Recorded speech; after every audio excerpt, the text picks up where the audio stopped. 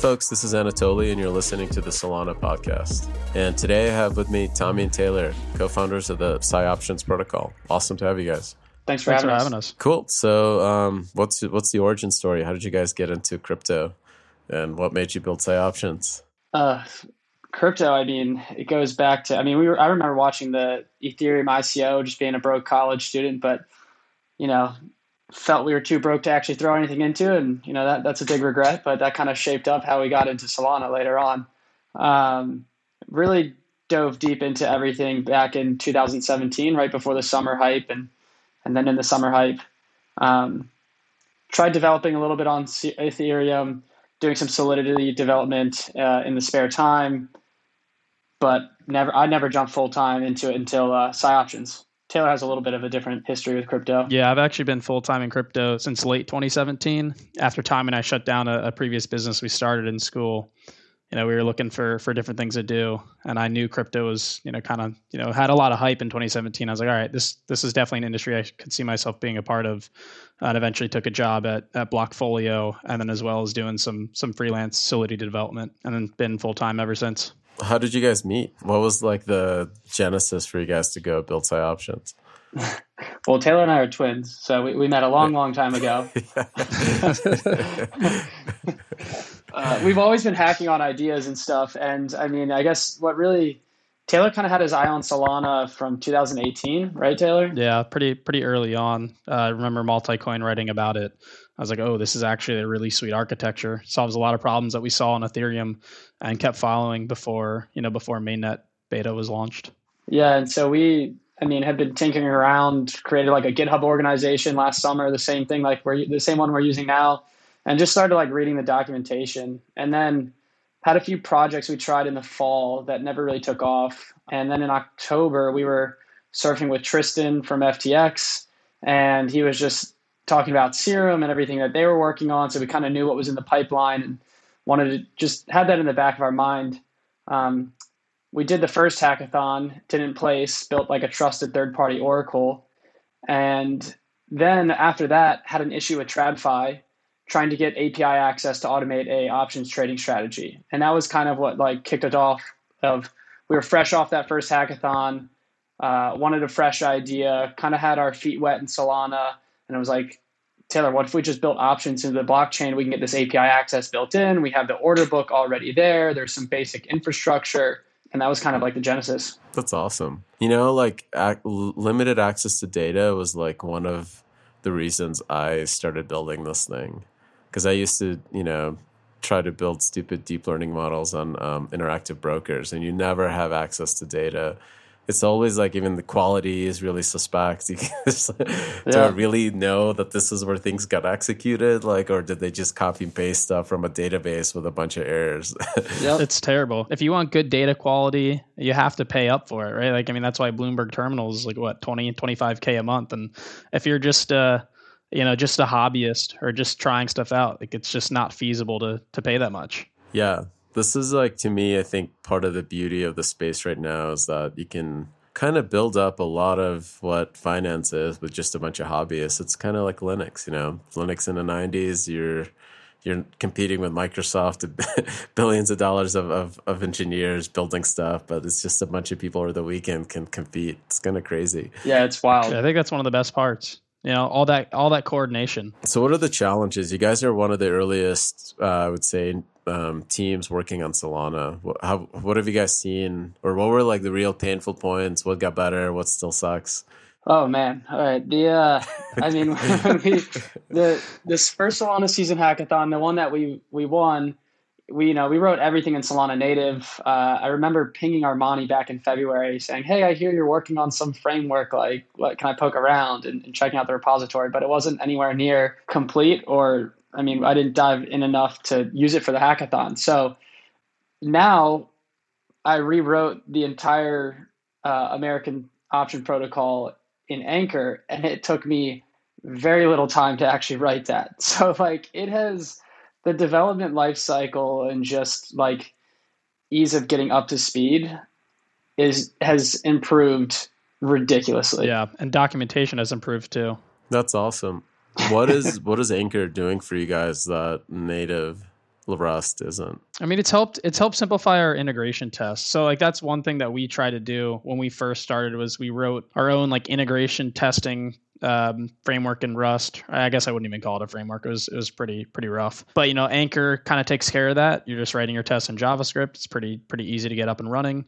And then also handling a lot of different edge cases that you wouldn't have to think about, right? Checking account addresses and other things just to bring safety in, and kind of removes a lot of those headaches that if you're just getting started and trying to hack something together, you're not really going to be thinking about. Deserializing accounts, I mean, like token accounts and things like that, right? You just have your accounts like structured, passing that into the context, and it deserializes all that. I mean, the amount of like little issues we had just because like, oh, we misordered one thing in the array because when we were refactoring like the accounts array, and it's like, what the hell is going on? And then you're like trying to debug and add messages and stuff, like, because you're just like, oh man, like what is like.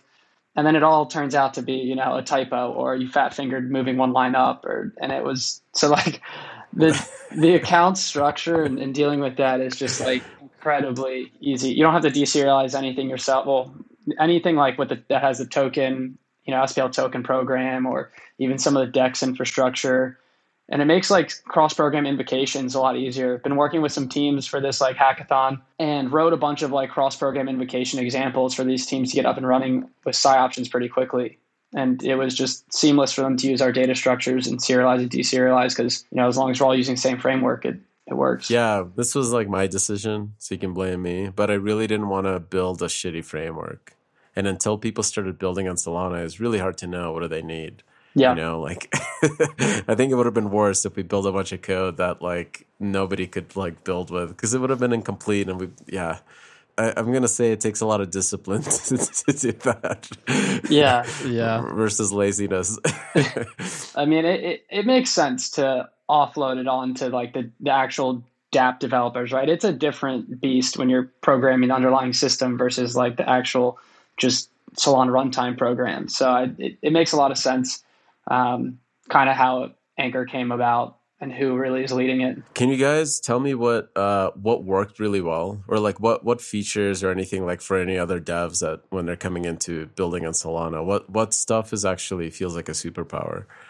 Well, one thing that's improved a ton is the like SPL token program and how you manage the token accounts and whatnot. Like that's definitely something that a lot of the new developers on Solana don't have to deal with. But back then we were building into our UI the ability to have multiple accounts for the same SPL token, and it was super frustrating and whatnot. So using those associated token accounts and other kind of I guess you could call them like wrapper programs or things like that just improve the UX significantly.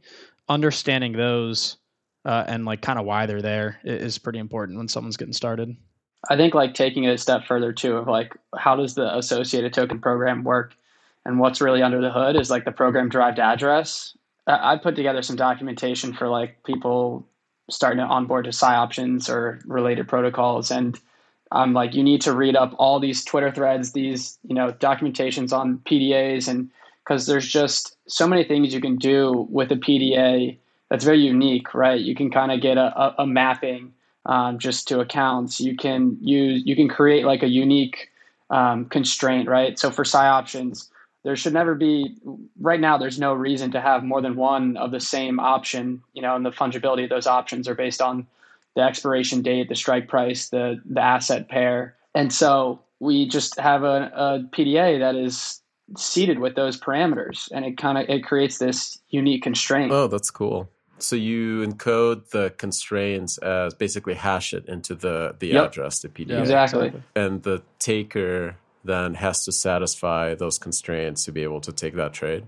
No, not on the trade level, just on the general like structure for creating like the option. It's like, okay, if you want to spin up a BTC 70,000, USDC strike for the, October 29th expiration, just that structure that creates that, because that structure is kind of the core structure of PsyOptions, the Psy American program. And that's what then controls the option token mint and writer token mint and how you dole out those option tokens. And so it's just like there can never be more than one of those specific to those constraints. So it's separated from the trading concern. Got it. Yeah, I think you were thinking of your stateless escrow, right? I thought that was a pretty cool proof of concept. Yeah, I wasn't sure that you guys already built. I didn't. I think this idea has been around in crypto for a while, so I wouldn't be surprised if you guys used it too. But I like that idea that because you don't want to generate like infinite number of these markets, right? If everybody enters the same data, then it's going to spit out the same BTC, like, month increment, whatever, like May 2021 option or whatever you want. Yeah. And like we've seen it too, like it's really useful to have these deterministic ways to like look up an account address. So it's like, look, I can just check if this option market already exists by using these parameters, like the PsyOptions market exists. And we also ran into like some issues that we had to hack together, like on the client side, because Serum doesn't have these kinds of constraints. And so an adversary could come in and spin up multiple Serum markets for the same asset pair. And then when you're pulling that data from the chain on the client, it's like, well, which one is your UI using? Which one are these automated traders using? All that kind of stuff. How do you sync them up?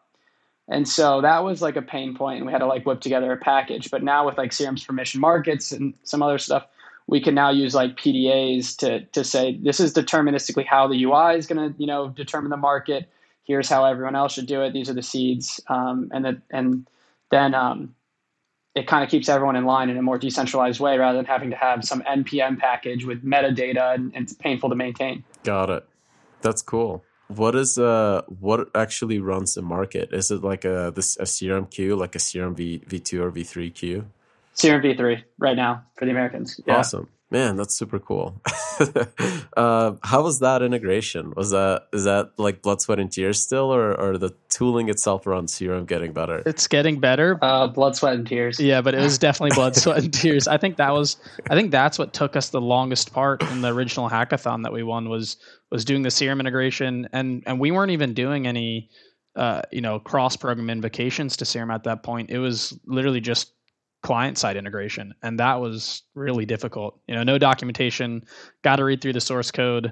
I think we even found some bugs in their TypeScript package and had to like patch it ourselves. So yeah, definitely blood, sweat, and tears there. And it's still like there's still room for improvement. I'm like dropping lists every time as like hackathon participants start like asking or like users or complaining about settling funds. I'm just like got a constant stream of like, hey, we should document this and add the flow chart for that. It's like because like it's all the customer service is kind of offloaded to the people using the Serum stuff. So it's like we kind of get that inflow of like feedback from users and other developers building on top. Yeah, people don't realize how strapped every team is. Agreed. It's literally like 3-4 engineers at best. Like no customer service, nothing, just pure software, open source software. It's not like when you look at a market cap of something, you think there's like a equivalent to market cap, S&P 500 company with 30,000 engineers, just all like cranking it away. Thank God it's not honestly. Yeah.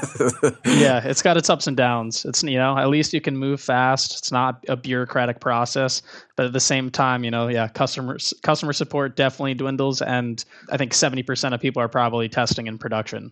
So people, the end users are just going to have to deal with that and understand that's just the way things are done in crypto right now. What do you guys need? I guess like how close are you guys to launch, and what are like the next blockers? So we actually are on mainnet trading with BTC and ETH markets right now. We have been live since the end of August, just with BTC and ETH for the September strike. Then we upgraded to a V2 of our American protocol with Serum permission markets, so we can eventually close those markets. And so that gives us the ability to open a bunch more. So we're live with those. We're working with a couple other partners to get some Sol markets up pretty soon. So, we'll probably announce that here. Awesome. What have you guys seen in terms of like adoption and like how are people using it? And has anyone surprised you with like what they're doing? I wouldn't. It's tough right now from the retail side using our user interface. I think what the biggest thing that I'm excited. I mean, there's been a lot of great feedback, right? Options are not an easy instrument to use. Managing your own positions is tough, and so we've gotten a lot of great feedback from the community, and it's kind of shaping what some of these projects that are working on during this hackathon. I think that's what's most interesting and surprising is these teams that are building on top. And, they're not user interfaces. These are protocols that are going to be managing certain strategies and, rolling positions for users. And so you can kind of have this more passive product, like, it's like a ribbon finance to the basic ones where it's just selling covered calls and secured puts or things like that. But there's a lot of plans. I don't want to leak their alpha, but a lot of plans for additional products where it's more just kind of set it and forget it. And it has, certain properties detailed out to hedge for various things, give you certain direction on volatility, and just it'll make all these products, so much more user friendly for retail, but also big institutions that are looking to hedge existing exposure. That sounds like you guys are kind of building more of like infra level for options. Yep. That's awesome. Yeah. We chalk up the V1 American that we built as, just a primitive and as decentralized as possible, right? It doesn't rely on oracles. It doesn't need pricing information. So it's, the only dependency is the Solana runtime and SPL token program. I guess now Serum with the permission markets, but the original one had only SPL token as dependency.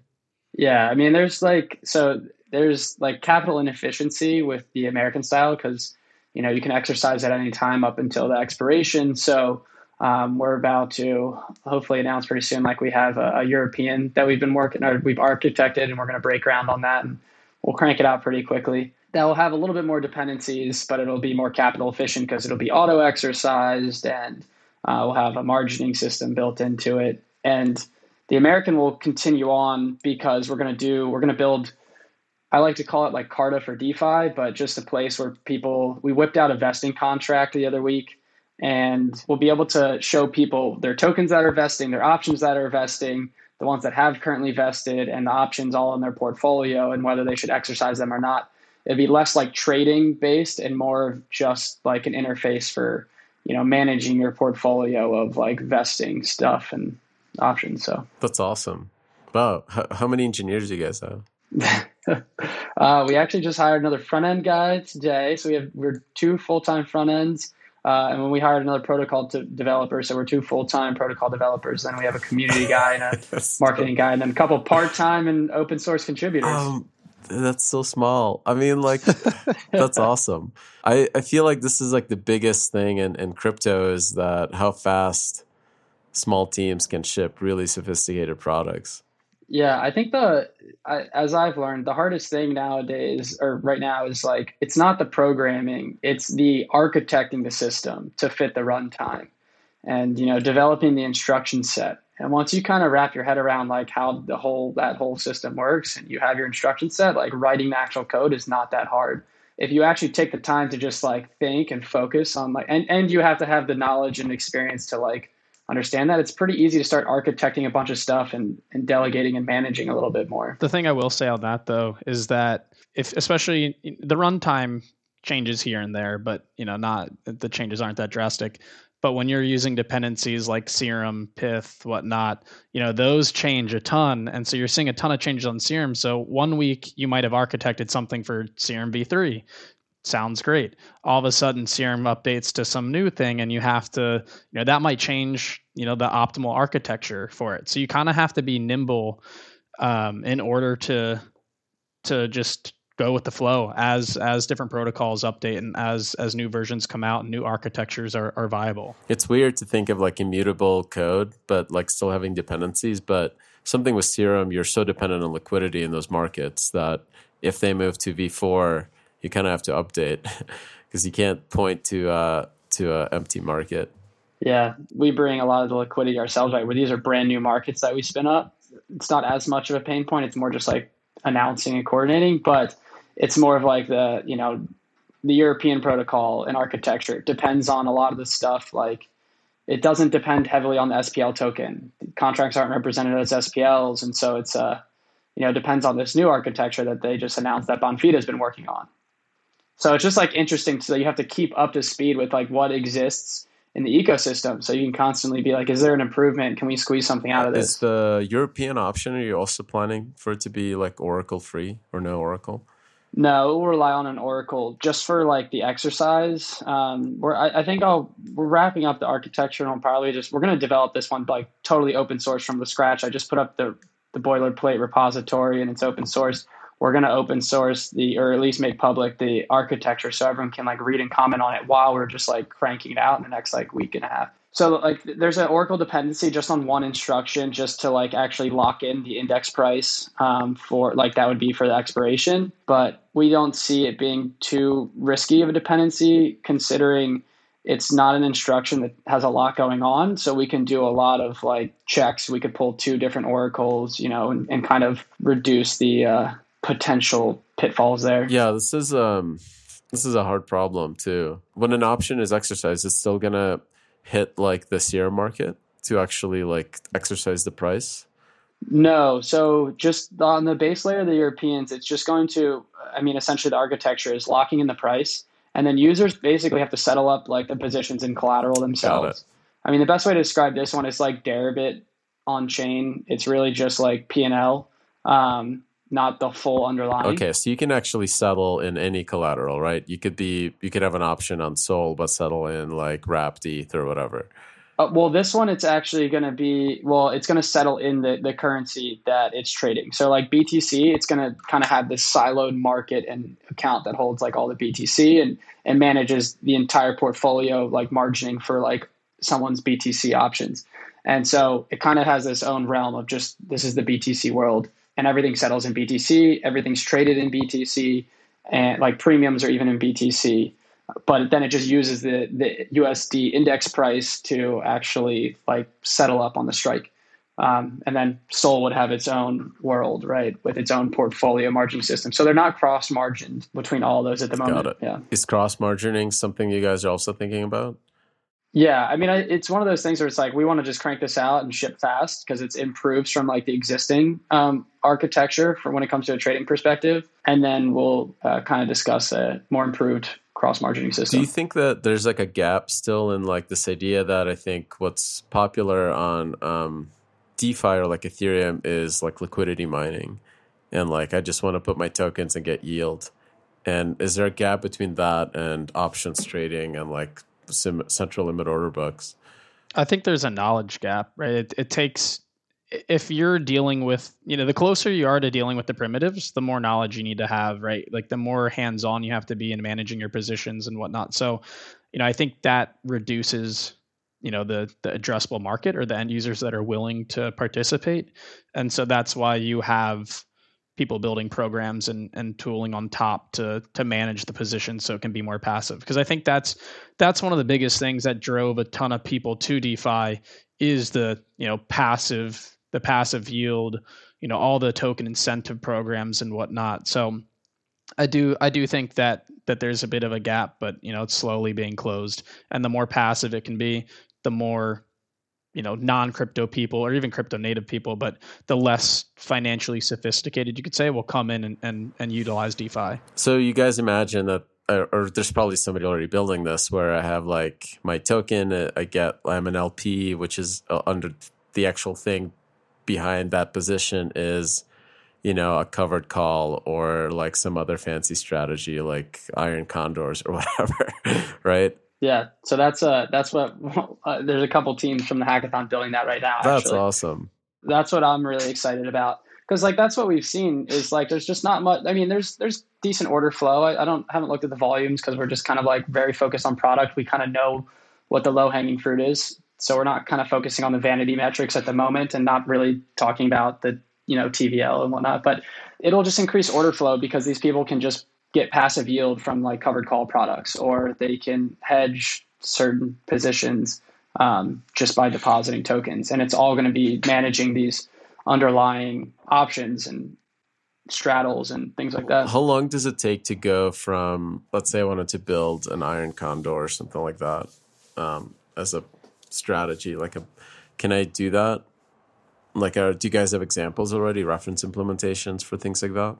Are you talking as a protocol or as just a user using a client? As here's my DApp, right? LP, I'll take tokens from LPs and then automatically generate the positions and PsyOptions. the hard part actually isn't the generating the initial positions. The hard part is handling how they want to roll if you're trying to do it over time, right? Where they just can keep that open. So like the generating the positions is super easy. Placing the orders, we have examples like CPI examples in the repository for, minting options, exercising, placing an order, opening a Serum, open orders account, all that kind of stuff.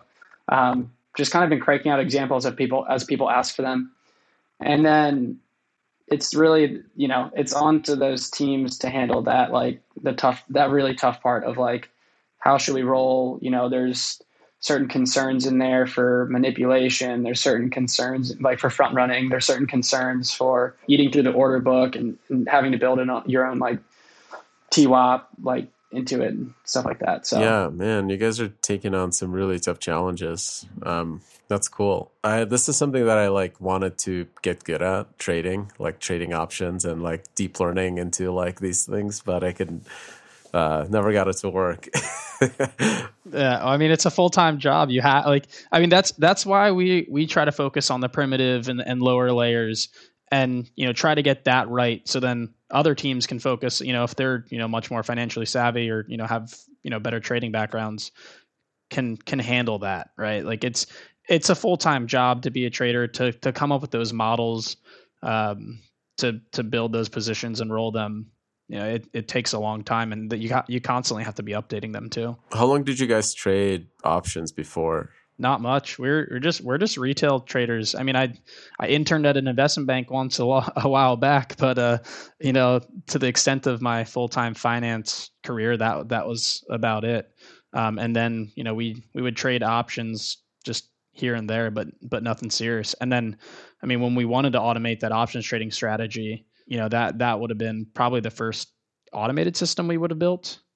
I don't think we built an automated options trading strategy before that.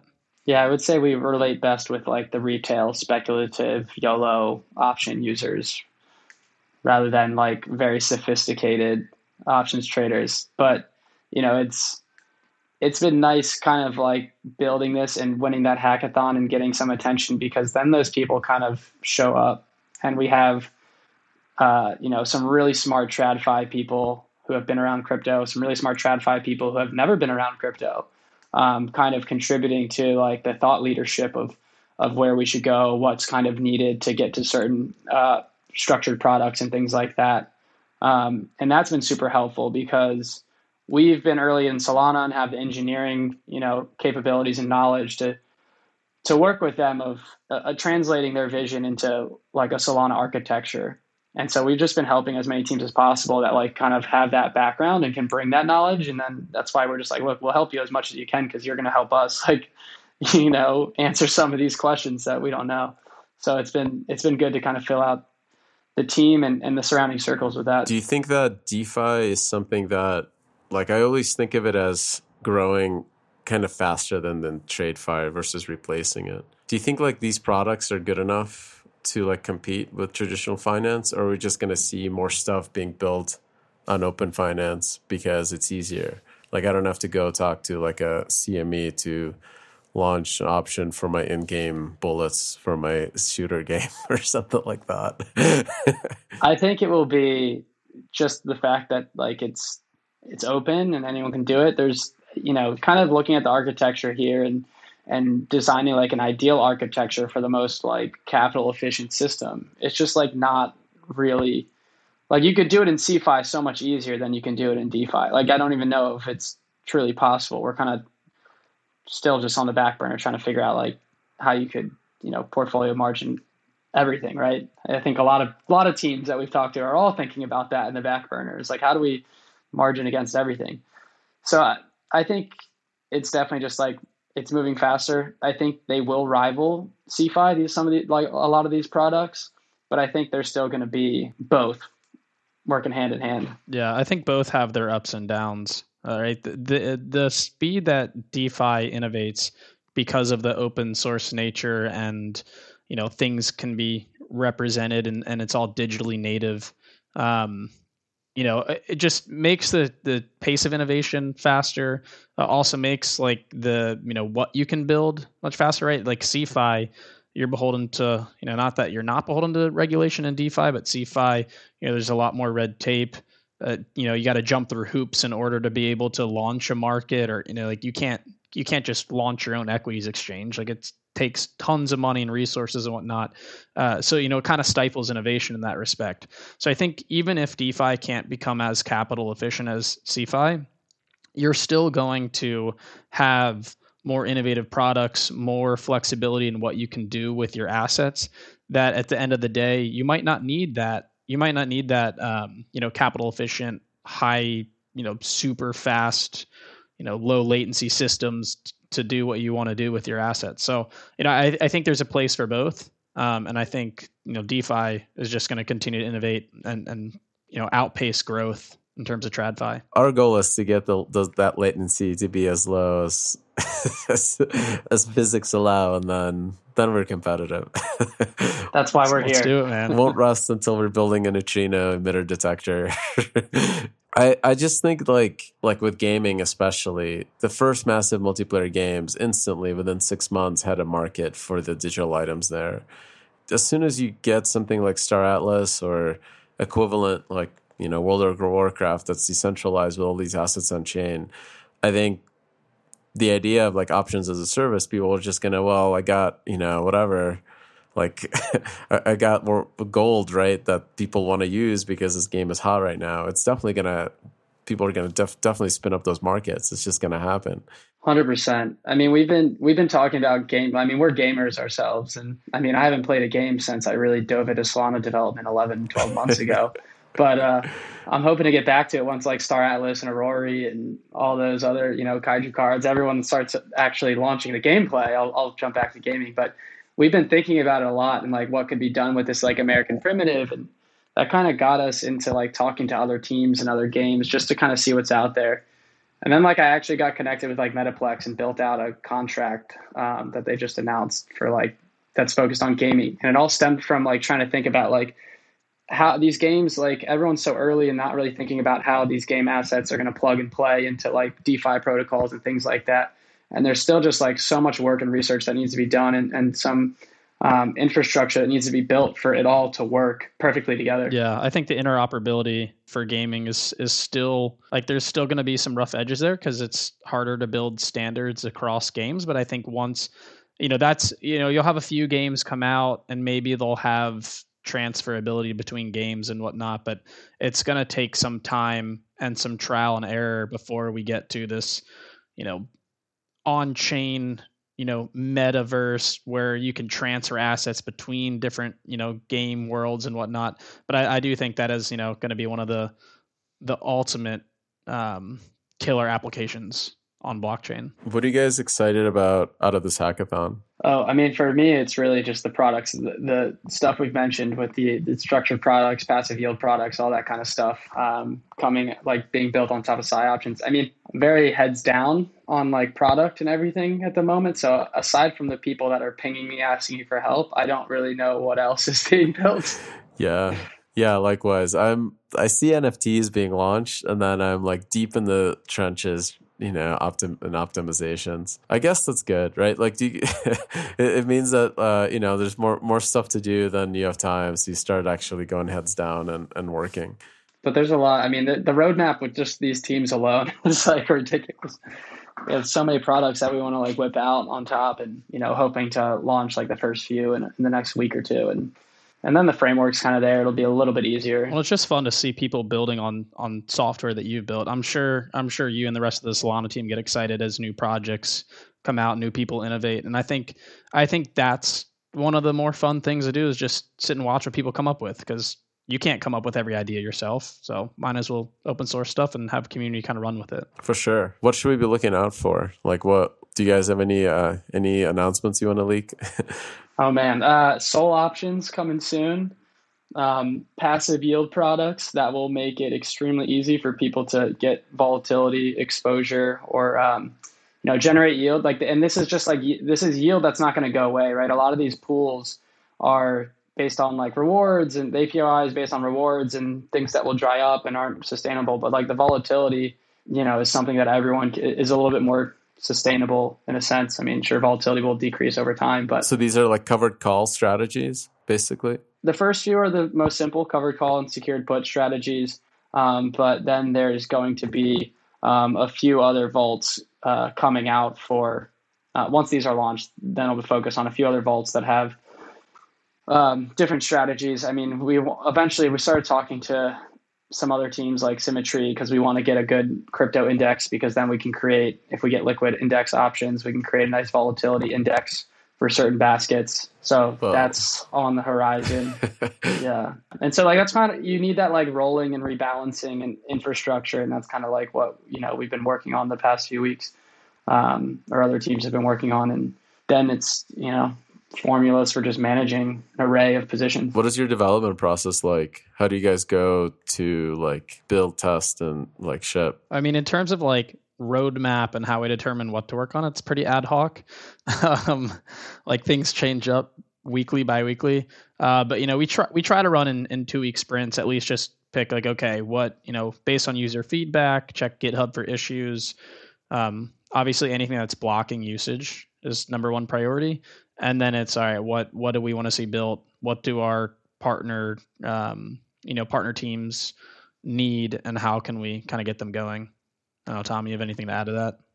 Yeah, I mean, protocol development too. Like I'd sit and focus and start like drafting up like a full architecture doc with like the instruction set and potential functions that are needed, kind of black box some stuff just to make it a little bit easier, and then put it to dive in later. And then you kind of have this whole instruction set and a general outline and framework, and you kind of know it's going to fit into the Solana runtime because you've, made sure that the constraints are handled. And then I dive into running a test-driven development process with Anchor, just doing full integration test. You end up writing a lot more test code, but I just find the confidence level is so much higher. You can refactor and upgrade versions, and you're just so confident in your code when you kind of have all those tests. So, and then it cuts down the time from like DevNet testing, where everyone kind of just puts up a contract and then just relies on interacting and to test it. Especially when you're building a primitive, you kind of want to have all those cases handled. In your use case specifically with options, what kind of bugs are like the most worrisome? Is it like overflow or like actual like logic and economics? Probably logic and economics. I mean, overflows, the American protocol overflow is not an issue.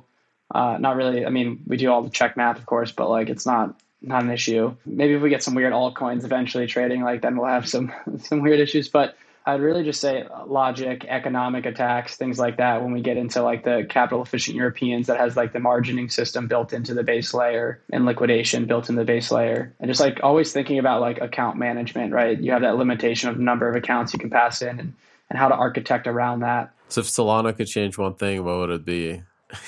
or anything, or end things. Two things. Fixed finite number account. Fixed account. Fixed account lengths. Like if we could have make it dynamic sized, I think that would be great. The data, the length of the data. Yeah, okay. The account data. That's actually like, I don't know if you guys saw, but like believe growing reallocation from the program itself or the account that it owns. I think that might be live already in 1.8.